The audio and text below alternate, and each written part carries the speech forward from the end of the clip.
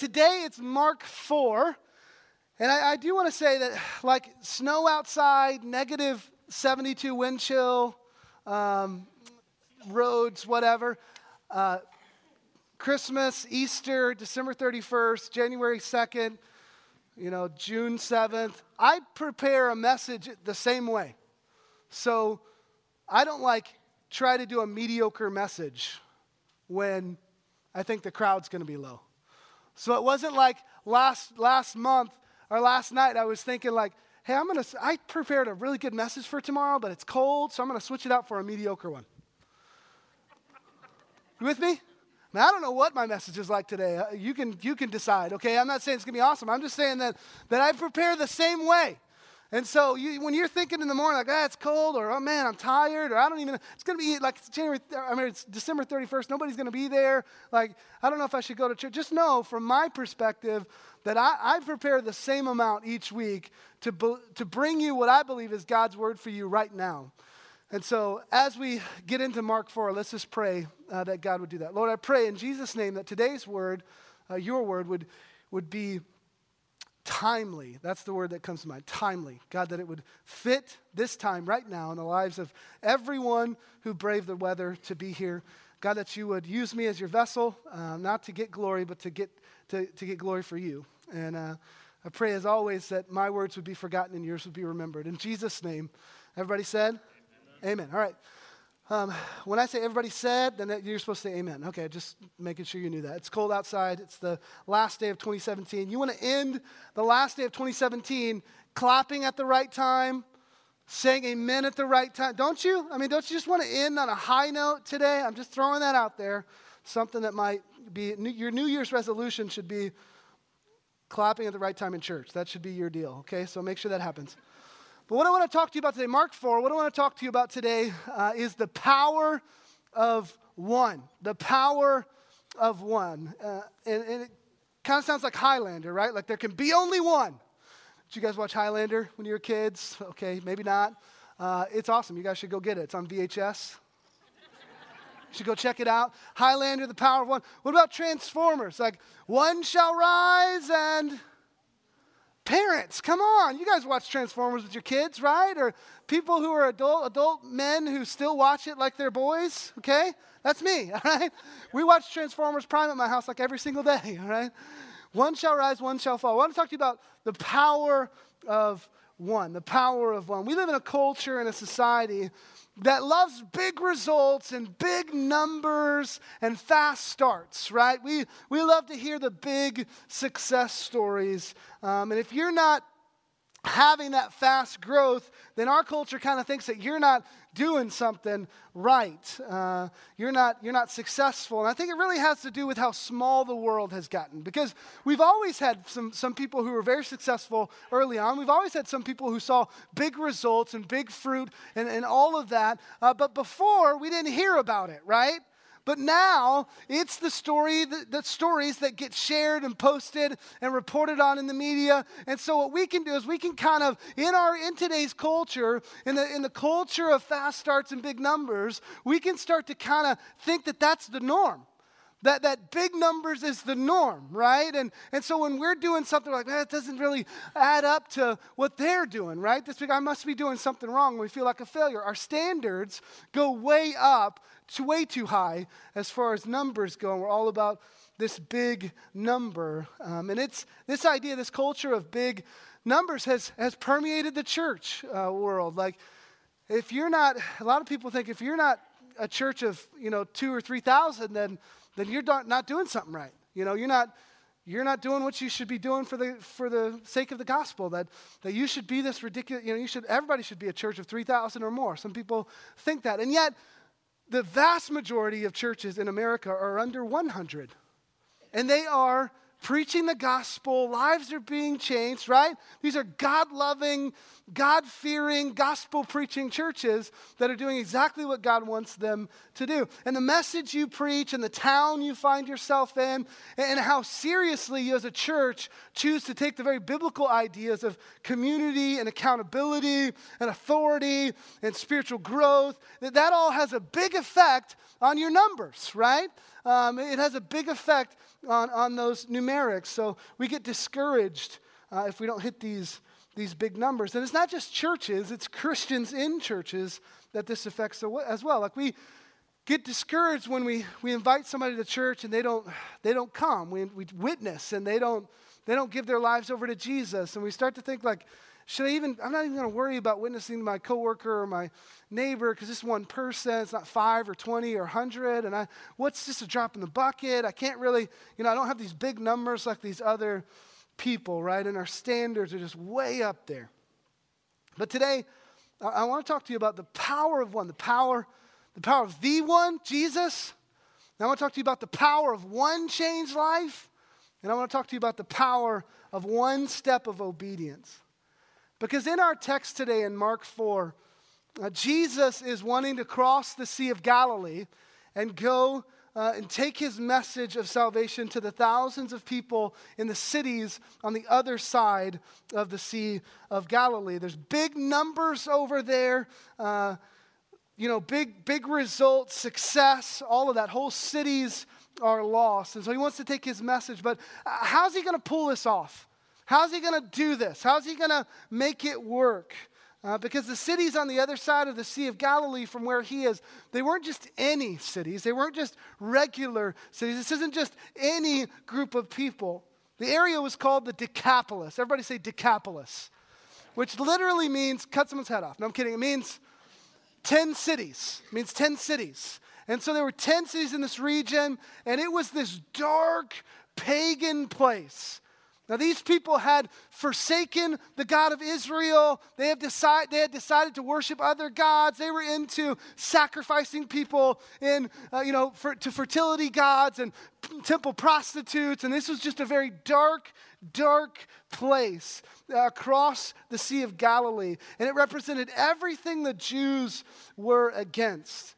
When Rome had taken over, the people of Decapolis had just added the Roman gods to their list of gods. And it just got darker and more pagan and more wicked. It's a dark place. And this was the place that moms at the time in the Jewish world would use to scare their kids into submission. Have you ever used something to scare your kids into submission? Like, if you don't do that, or if you don't stop, then I'm going to send you to Decapolis. All right? If you don't stop, I'm going to send you out in the cold. Right? If you don't stop, I'm going to send you to the wolves. All right? There's this kind of boogeyman type thing going on with the people in Decapolis, the Jewish people talking about the people in Decapolis. When we were missionaries in China, we heard Chinese parents all the time talking about this laohu, which in Chinese means tiger. This tiger that was around. They would tell their children that if they don't act right, this tiger is going to come and eat them. It was awesome. I was like, I'm going to use that. All right? So if you ever hear my 4-year-old Joshua talking about a tiger, you're going to know why. All right? Act right, buddy, or that laohu's coming, and it ain't going to be good. All right? I'm kidding. I don't do that. At least not since this morning. But that's the kind of thing Decapolis was to the Jewish people. Mothers told their children, don't ever go over there, kids. Don't ever go over. Don't be like them. They'd say, it's evil over there. There are demons and evil spirits, and they'll eat you alive if you don't act right. Those people over there are lost. They're dark. That's as lost as you can get. They'd say, don't ever go to the other side of the Sea of Galilee. Stay here on the Jewish side in the safe zone. They were told that if they ever went over there, bad things would happen to them. God would be angry. They would be cursed. And so that's the context of this. That's what the disciples grew up hearing. It's safe to say they're terrified of this Decapolis on the other side of the Sea of Galilee. Look at Mark 4, starting in verse 35. It says, on that day, when evening had come, Jesus said to his disciples, let us go across to the other side. Let us go across to the other side. So can you imagine what the disciples are doing when he says this? Like they're like, what now? Across what? To where? Surely you don't mean across the Sea of Galilee to Decapolis. Surely you don't mean across the Sea of Galilee. Don't you know, Jesus, that it is dark and it is evil and it is wicked? Don't you know that you will never go there? Didn't your mama Mary tell you that you don't ever go across the Sea of Galilee? No. Why would we go over there? Don't you know that good Jewish boys and good Jewish girls never go there? Don't you know that? And if they do, bad things happen. They're cursed. They don't make it back. But they go with Jesus, the disciples do. And it doesn't take long for something bad to happen. Look at the next verse. And leaving the crowd, they took him with them in the boat, just as he was, and other boats were with him. Verse 37. And a great windstorm arose, and the waves were breaking into the boat, so that the boat was already filling. But he, Jesus, was in the stern, asleep on the cushion. Now, this is not just any little windstorm, okay? The Gospel of Matthew talks about this and uses the Greek word seismos, which is where we get seismic activity. It literally means earthquake. So this is a huge storm that has come up on the Sea of Galilee. It's big, it's scary, and the disciples are thinking, we knew that this wasn't a good idea. And look at, you'll kind of get the feel of it when you see what they say to Jesus. Verse 38, he was in the stern asleep on the cushion, and they woke him, Jesus, and said to him, Teacher, do you not care that we are what? We're dying here. We're about to die, Jesus. Wake up. They wake Jesus up and they go, we're going to die. Don't you care that we're dying? They think they're going to die. And some of them are probably going, Mama was right. Right? Like, my mama was right. This is bad. We shouldn't have come. I told you, Jesus, my mama was right. You never go across the Sea of Galilee this storm is huge, and it's going to kill us. They're freaking out, about to die. They feel like they are. So they wake Jesus up. Look at verse 39. And he awoke and rebuked the wind and said to the sea, Peace, be still. And the wind ceased, and there was a great calm. He said to them, Why are you so afraid? Have you still no faith? And they were filled with great fear and said to one another, Who then is this that even the wind and the sea obey him? Who is this guy? So Jesus is sleeping through this whole thing, unbothered, unworried. They wake him up in a panic, and he just stands up. And you can imagine Jesus just been sleeping on a cushion. He's got the bed head, right? I don't know if Jesus' hair was always perfect, but I'm going to go no, okay? So he was on the cushion. He's got that bed head going, sleep in his eyes. Like, what's going on? Why are you freaking out? Oh, it's kind of stormy out. Peace, be still. And the wind and the waves obey him. He speaks to the storm, speaks to the wind and the waves, and they recognize his voice. Isn't that crazy? I mean, the wind and the waves, they listen, they stop, they obey. And in that moment, Jesus displays who he is, doesn't he? He displays exactly who he is. He's not just a teacher. He's not just a prophet. He's not just some good moral guy who had some good ideas that stood the test of time. That's not who he is. He's God. He's God, because God's the only one who can command the wind and the waves, and they obey him. You can command the wind and the waves. Anybody can command the wind and the waves, but if they obey you, that's something different, right?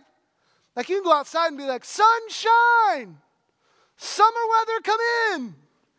And then we'll take you right to the loony bin, right? We'll be like, okay, good job. Let's go now. What are they preaching at that church? People coming out talking to the weather.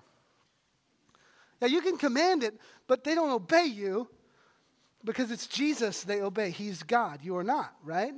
Only God has that kind of power over creation. So there's power in the one, Jesus. There's power in the one, Jesus. And here's what I want you to hear. Just like he had power over that storm in Mark 4, Jesus is strong enough to overcome the storms in your life. Do you believe that? That Jesus is strong enough to overcome the storms in your life. That difficulty, that trial, that storm you're going through, he has power over it because he has all the power. And even though you might be freaking out and feeling like Jesus is sleeping on the job, he's not. He's not at a loss. He's not worried. He's not surprised. He's not trying to come up with a way to help you like, oh, gosh, I hope I have enough power to help them. Man, they really got into this crazy storm. I'm not sure, Jesus, I'm not sure Jesus, can help this poor guy or this poor girl. I'm not sure I can come up with enough power. No, he has all the power. He has all the power. I don't know what it is. Maybe it's a kid that's lost their mind and is way off in left field running from God. He's strong enough for that. Maybe you're in the depths of some despair because you lost a loved one, a parent, a child, a son or a daughter, friend. Listen, he's strong enough even for that. Maybe you're freaked out because you lost your job or someone got sick and there are these medical bills piling up and you're worried about that. Listen, he's strong enough for that. Turn to the person next to you and say, he's strong enough for that. Some of you don't believe it. Some of you don't believe it. You're not with me, okay? Turn to the person next to you and say, he's strong enough for that. Because he is. He's strong enough for all of that. He has all the power. But I don't want this to be all about like what God can give us and what we can get out of this whole Christianity thing and what Jesus can do for us. So just think about what just happened in this text for just a minute. Jesus spoke to the wind and the waves, and they obeyed him. He stood up and he said, "Stop it!" And they stopped. How awesome is that?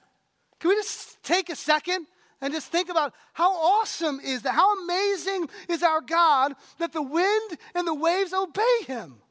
How awesome is he that he created them in such a way that he can speak at any time and they would obey him? How awesome is our God that he not only created everything, set the world spinning and walked. He didn't do that. He didn't walk away, but he sustains life. He's here right now speaking to wind and waves. I'm going to try again. How awesome is God that the wind and the waves obey him? Isn't he awesome? I mean, he's awesome. Our God is amazing. He's the creator, not some made-up God, not some statue of wood or stone. It's not empty like running after wealth and status and all that. It's not that. This is the God who created the heavens and the earth. He is amazing. He's awesome. He's awesome. But let's look back at Mark 4, because our story doesn't stop there. The disciples and Jesus are headed across the lake, and they've almost died. The journey has not started out well. I can imagine the disciples are not excited about getting to the other side. They're probably asking each other, do you think like the reason we came on this trip was so that we'd go through that storm and we'd learn who Jesus is? Like maybe we don't actually have to go, right? Maybe we don't actually have to make it to the other side. Maybe he's going to let us turn around now. But he doesn't. They don't turn around. They don't go back. Look at Mark 5, verse 1. They came to the other side of the sea, to the country of the Gerasenes. And when Jesus had stepped out of the boat, immediately there met him out of the tombs a man with an unclean spirit. He lived among the tombs. Mark thought that was important. He put it in there twice. He lived among the tombs. What is he saying? He's saying, this is creepy, okay? Verse 3, he lived among the tombs, and no one could bind him anymore, not even with a chain.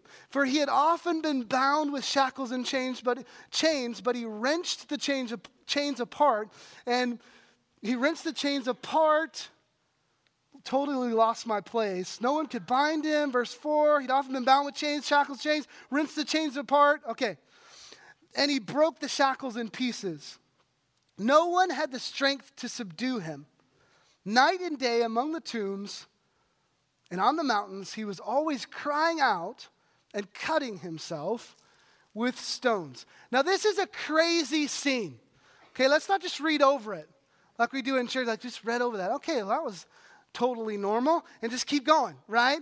Like you guys didn't see any crazy naked demon people running out of the tombs this morning, did you? Did you guys on your way here see any of that? This isn't normal, right? This is a bizarre scene. And I'm thinking that this naked, dirty, crazed, demon-possessed guy isn't just like calmly sauntering over to Jesus. Am I sauntering okay?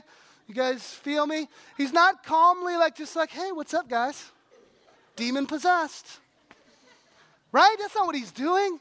I think he's running, right? He's sprinting to Jesus and the disciples, crazed looking, it's crazy. This is a bizarre scene. This text just said that right when Jesus stepped out of the boat, this guy was there to meet him, okay? He was there. So just imagine.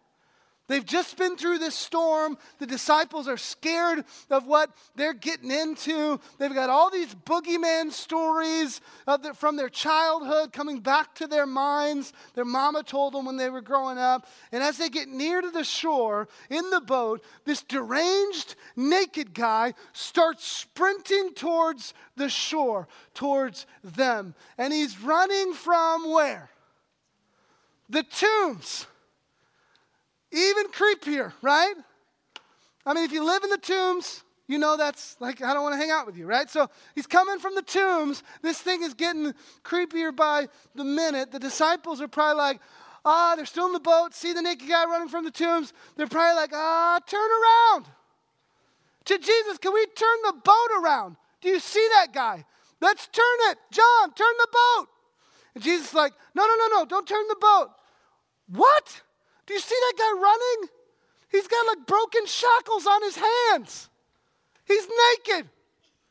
And he's coming from the tombs. Come on. Well, Jesus, don't you see that guy? Let's just turn around. No. Jesus says, keep going. The disciples are like, let's not. Let's turn around. This place is cursed. So they go across the lake to this dark, lost, evil place, and they're met immediately by this demon-possessed man. So far, things are going swimmingly, aren't they? Just swimmingly. So far, things are going just like the disciples thought they would. Look at Mark 5, verse 6. And when he, the demon-possessed man, saw Jesus from afar, he ran and fell down before him, and crying out with a loud voice, he said, what have you to do with me, Jesus, Son of the Most High God? I adjure you, I beg you, by God, do not torment me. For he was saying to him, Jesus was saying to the demon-possessed man, come out of the man, you unclean spirit. So Jesus commands the demon to come out of the guy, and the guy goes, don't torment me, Son of the Most High God. Now that's significant and extra creepy for a couple reasons. First of all, Jesus has not identified himself, Mark 4, early in the ministry and life of Jesus, he has not identified himself as the Son of God to this point to anyone. Nobody is calling Jesus the Son of God in Mark 4 or Mark 5, right? Nobody is doing that. Secondly, Jesus has never met this guy before.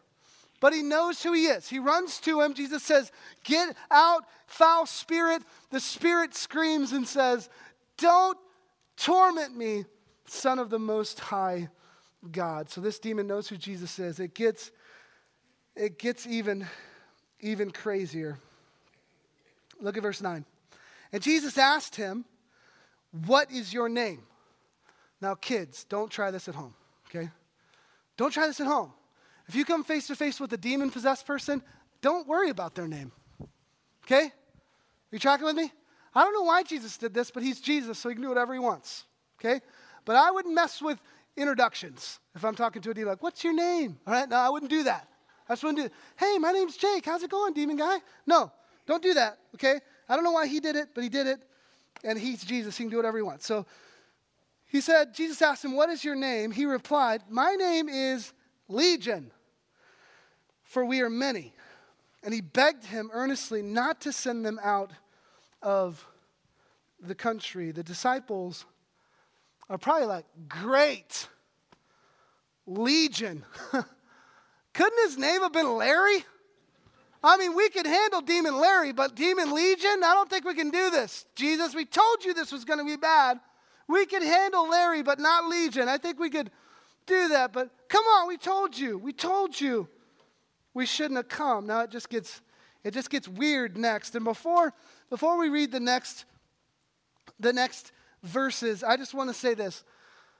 I don't know. So don't even ask me why, all right? Don't even ask me why this next thing happens, because I have no clue, okay? Verse 11, now a great herd of pigs was feeding there on the hillside, and they begged him, the demons begged Jesus, saying, send us into the pigs, let us enter them. So he gave them permission. Makes perfect sense. And the unclean spirits came out and entered the pigs, and the herd, numbering about 2,000, rushed down the steep bank into the sea and drowned in the sea. The herdsmen fled, told it in the city and the country, and people came to see what it was that had happened. Just in case you just zoned out as I was reading that, or you were like looking at Facebook or buying stuff on Amazon, like with your Christmas gift card, like just in case you just zoned out while I was reading that, Jesus sent the legion of demons into a herd of pigs that ran into the water and drowned themselves. Now look at what happens next when the people find out about this. Verse 15, and they came to Jesus and saw the demon-possessed man, the one who had the legion, sitting there, clothed and in his right mind. They came and they found him sitting there clothed and in his right mind. Now to this point, if we're reading this story, we're thinking this is going to end well, right? I mean, it's had a rocky start. There was this whole storm thing. Jesus took care of it. Crazy demon guy running at him at the store.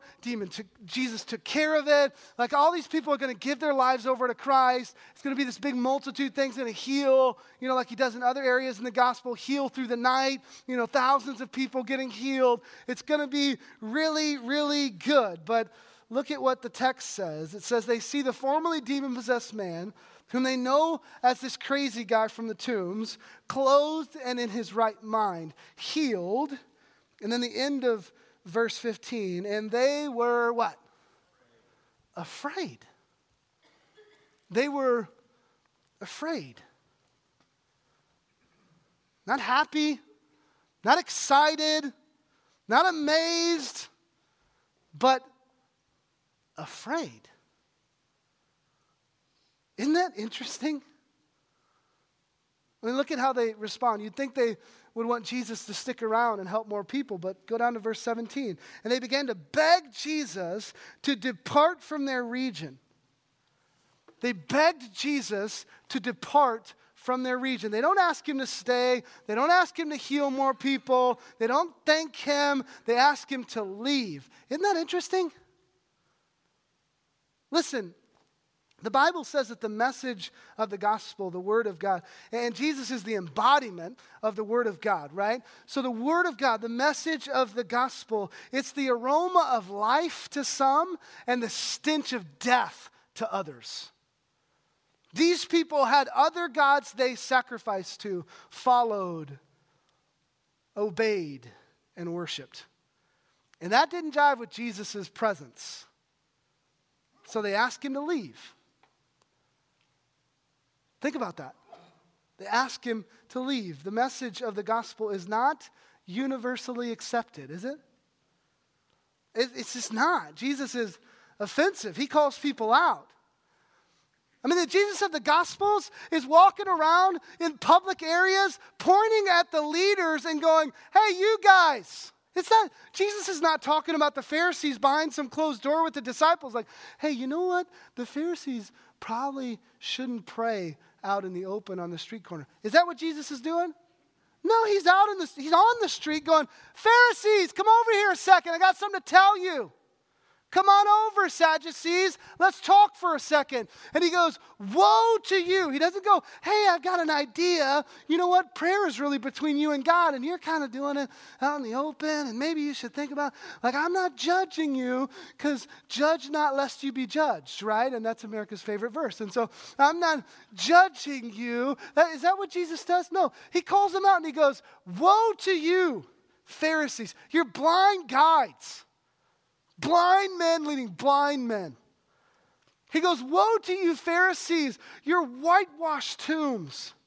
You got it all looking pretty on the outside, but you don't fool me. Inside, you're full of dead men's bones. Jesus is calling people out left and right. He is offensive. He demands complete and total obedience. He doesn't beat around the bush. Think about how he handled his buddy Peter. Not just Sadducees, because some of you are thinking, well, that was the Pharisees, so he had to be pretty intense with the Pharisees, right? But what about how he handled Peter? Peter rebukes him about going back to Jerusalem and dying for our sins on the cross, right? Peter rebukes him. This is Peter, the rock on which I build the church, right? He just said that. Peter, on this rock I will build my church, and the gates of Hades will not overcome it. Peter rebukes Jesus about going to Jerusalem, and what does Jesus say? Get behind me, my friend. No. He doesn't say, hey, you're off base here, buddy. Why don't you come here? Let's talk about it. Why don't you come over here, buddy? Gosh, I love you so much, and I don't want to judge you or anything. Judge not, lest you be judged. I don't want you to judge me or me to judge you, but man, can we talk about this? Let's go get some cotton candy and talk about it. Is that what Jesus says? Get behind me, Satan. He calls Peter Satan. I mean, is there a worse thing to call somebody? I don't know. I can't think of one, okay? He says, get behind me, Satan. He demands complete obedience. He is absolutely offensive. He points out sin. The message of the gospel itself starts with the idea that you're jacked up and you need help, right? That's where this whole thing starts. You're messed up, broken, and unable to fix yourself. To accept the gospel and Jesus, you've got to let go of some pride, right? That's why it's not universally accepted. And just an aside here, the implication of that is that if the message you're preaching with your life and your words is accepted by all, it's probably not the gospel. If the message you're preaching with your life and your words is universally accepted by all, then it's probably not the gospel. It's probably not the truth. I think Jesus said it this way: woe to you if everyone speaks well of you. Woe to you if everyone speaks well. Because the fact is, the gospel, the uncompromised truth of the gospel, it creates as many enemies as it does converts. Because it is absolutely offensive. Now, some of you are going to use this and be like, see, that's why people don't like me. No, people don't like you because you're a jerk. So I'm not saying go out and be a jerk and be like, I'm preaching the gospel. I'm Pastor Jake said, it's okay. No, that's not what I'm saying. Okay, some of you don't have any friends because you're a jerk. Okay, that's a different message for a different time. I'm talking about you're preaching the truth of the gospel and making enemies. So you tracking with me? All the jerks in the room set? I'm just kidding. Just kidding. But before we move on, I want you to hear something else about the idea that there's power in the one, Jesus.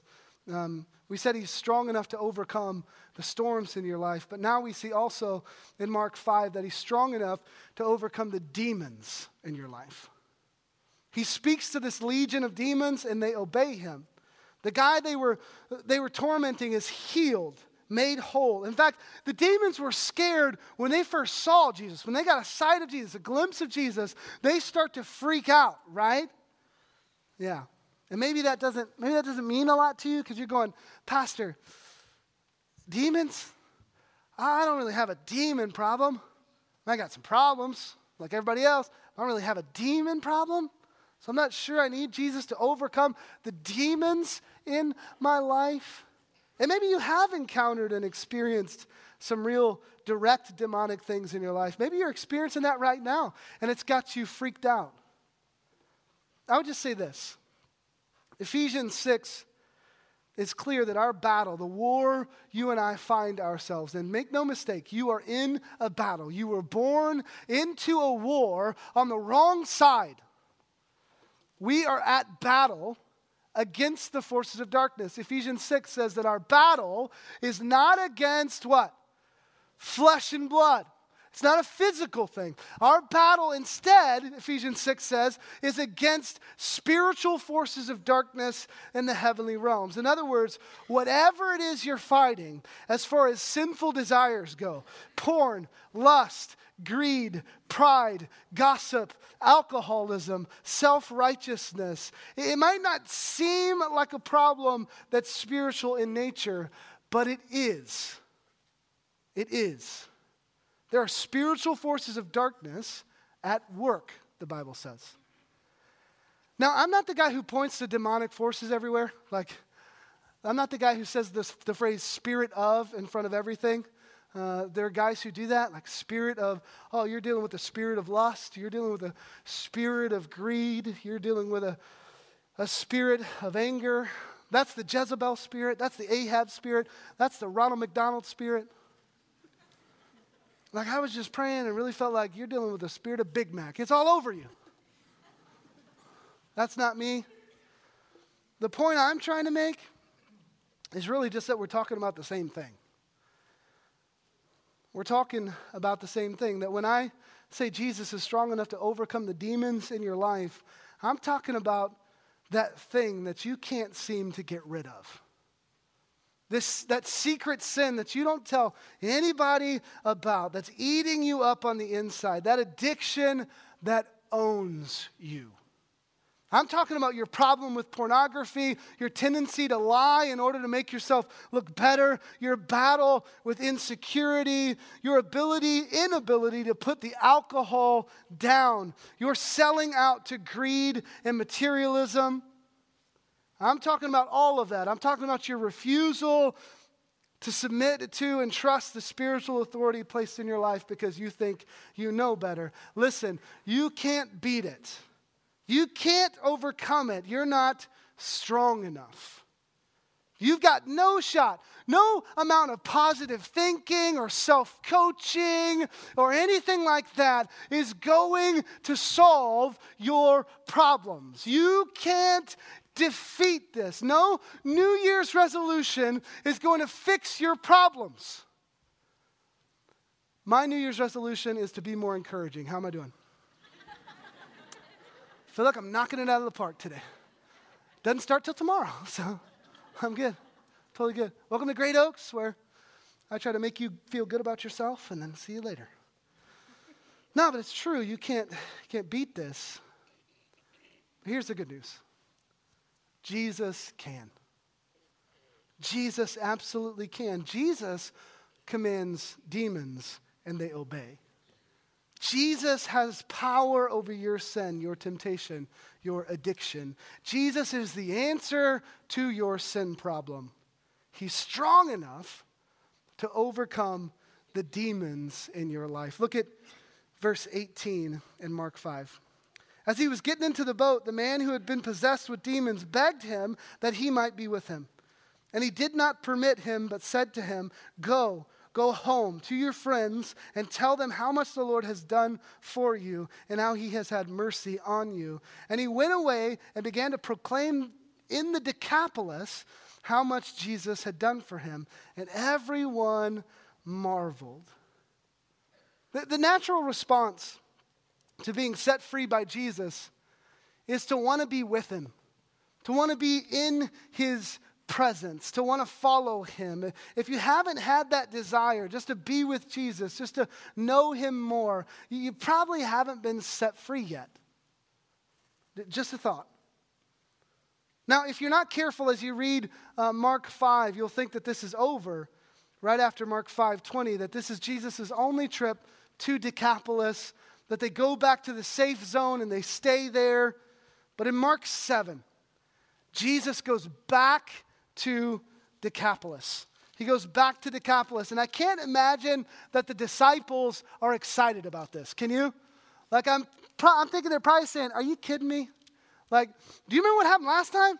Storm, almost died, naked demon guy running at us, crowd kicked us out. Like, surely we don't need to go back, Jesus. I thought you got that out of your system. But this time, there are some big differences. It's about 12 to 18 months later at this point. Check it out in Mark 7, starting in verse 31.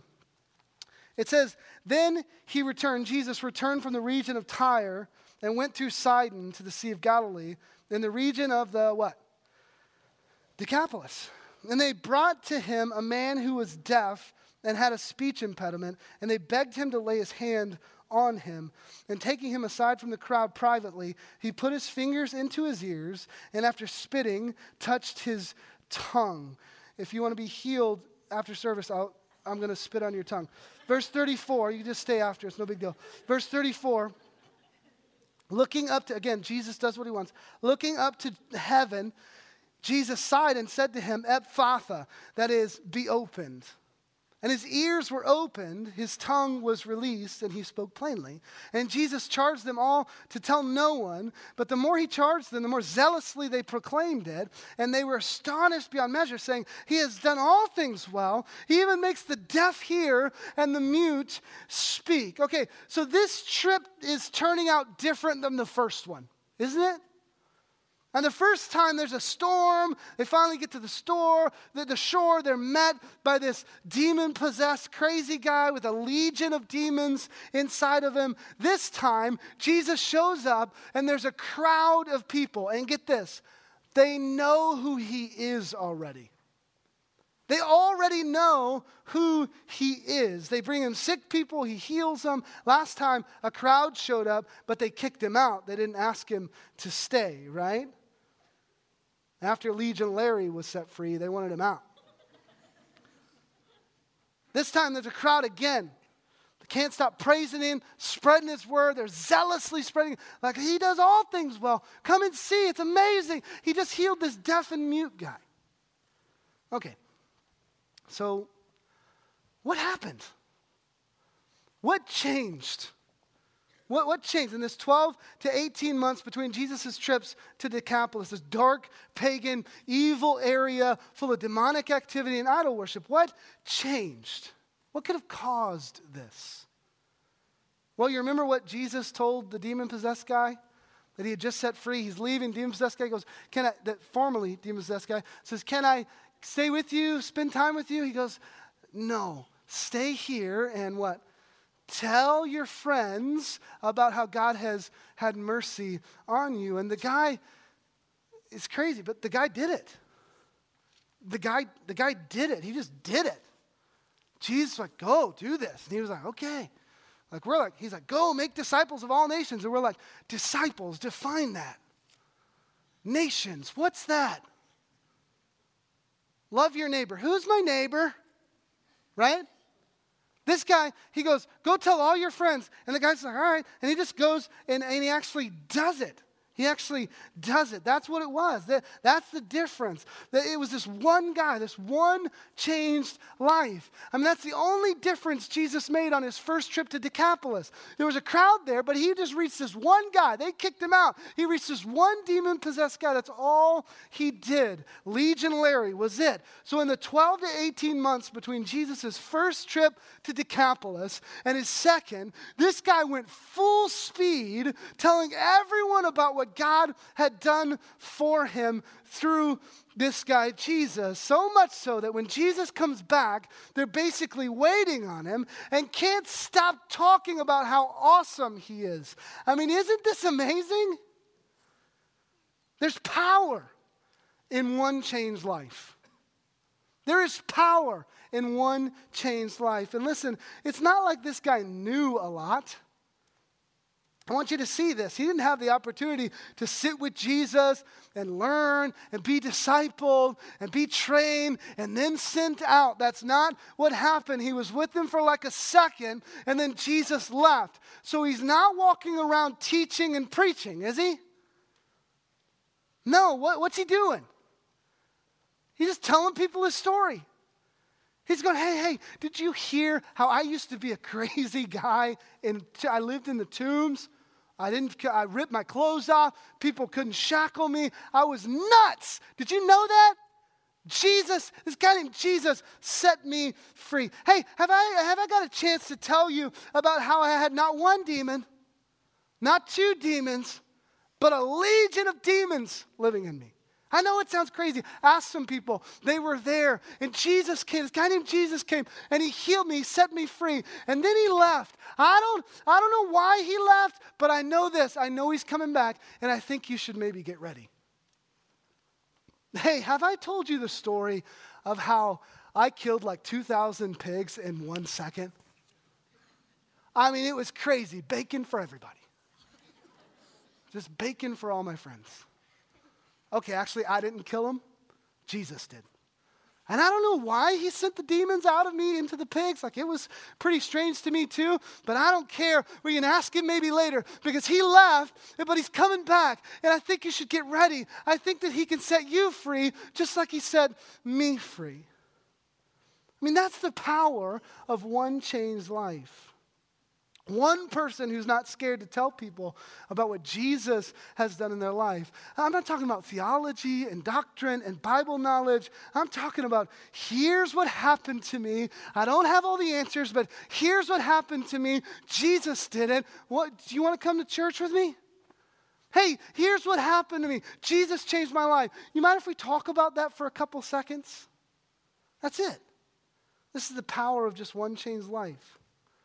Maybe you're frustrated because you've tried to be a witness, but your numbers aren't that great. You were rejected by everybody, or maybe you got a few to consider Christ and maybe come to church or whatever, but somewhere along the way you got discouraged. And you stopped because you weren't seeing those big number results. Maybe things got difficult and you gave up. After Jesus went to Decapolis the first time, don't you think people probably thought that was a wasted trip? Don't you think people probably were like, why'd you go there? Don't you know they're beyond saving Jesus? Like, you went there, you say you're all powerful, but you went there and they kicked you out. Just one guy. You just made one convert. You just made one guy believe in you. Like, what's that going to do? We told you those people were too far gone. I bet people looked at the first trip as a failure. But there's so much power in just one changed life. So no matter what's happened in the past, you've got to keep telling people about what God has done in your life, because someone is going to listen and get on fire for God, and before you know it, there's going to be a crowd of people who give their lives over to Christ. Come to church, whatever it is, give their lives over to Christ, because that person did what this guy did and just told everybody what God has done in their life. And since that person was lost and in dark places, they were around dark people who need Jesus. And so when they turned, they weren't looking at a bunch of church people, they were looking at a bunch of lost people. And so when they told their story, it wasn't something people had heard before. And darkness was dispelled by the light. Do you hear what I'm saying? And they started to get on fire, and they started to tell one after the other, and God did amazing things, or is going to do amazing things. It's the power of one changed life. And maybe one changed life is too big of a thing for you, too lofty, too big for you to wrap your mind around. Okay, well, it really starts before that. You see, there's power in just one step of obedience. There's power in just one step of obedience, and that's the thought I want to leave you with. Jesus was obedient in going across the Sea of Galilee, even though it was dangerous. This one guy was obedient in staying there, not going with Jesus, but staying there and telling his friends about what Jesus had done. That's it. That's it. The power of one. The power of one. Jesus. He has the power over the storms and the demons in your life. The power of one changed life, the power of one step of obedience.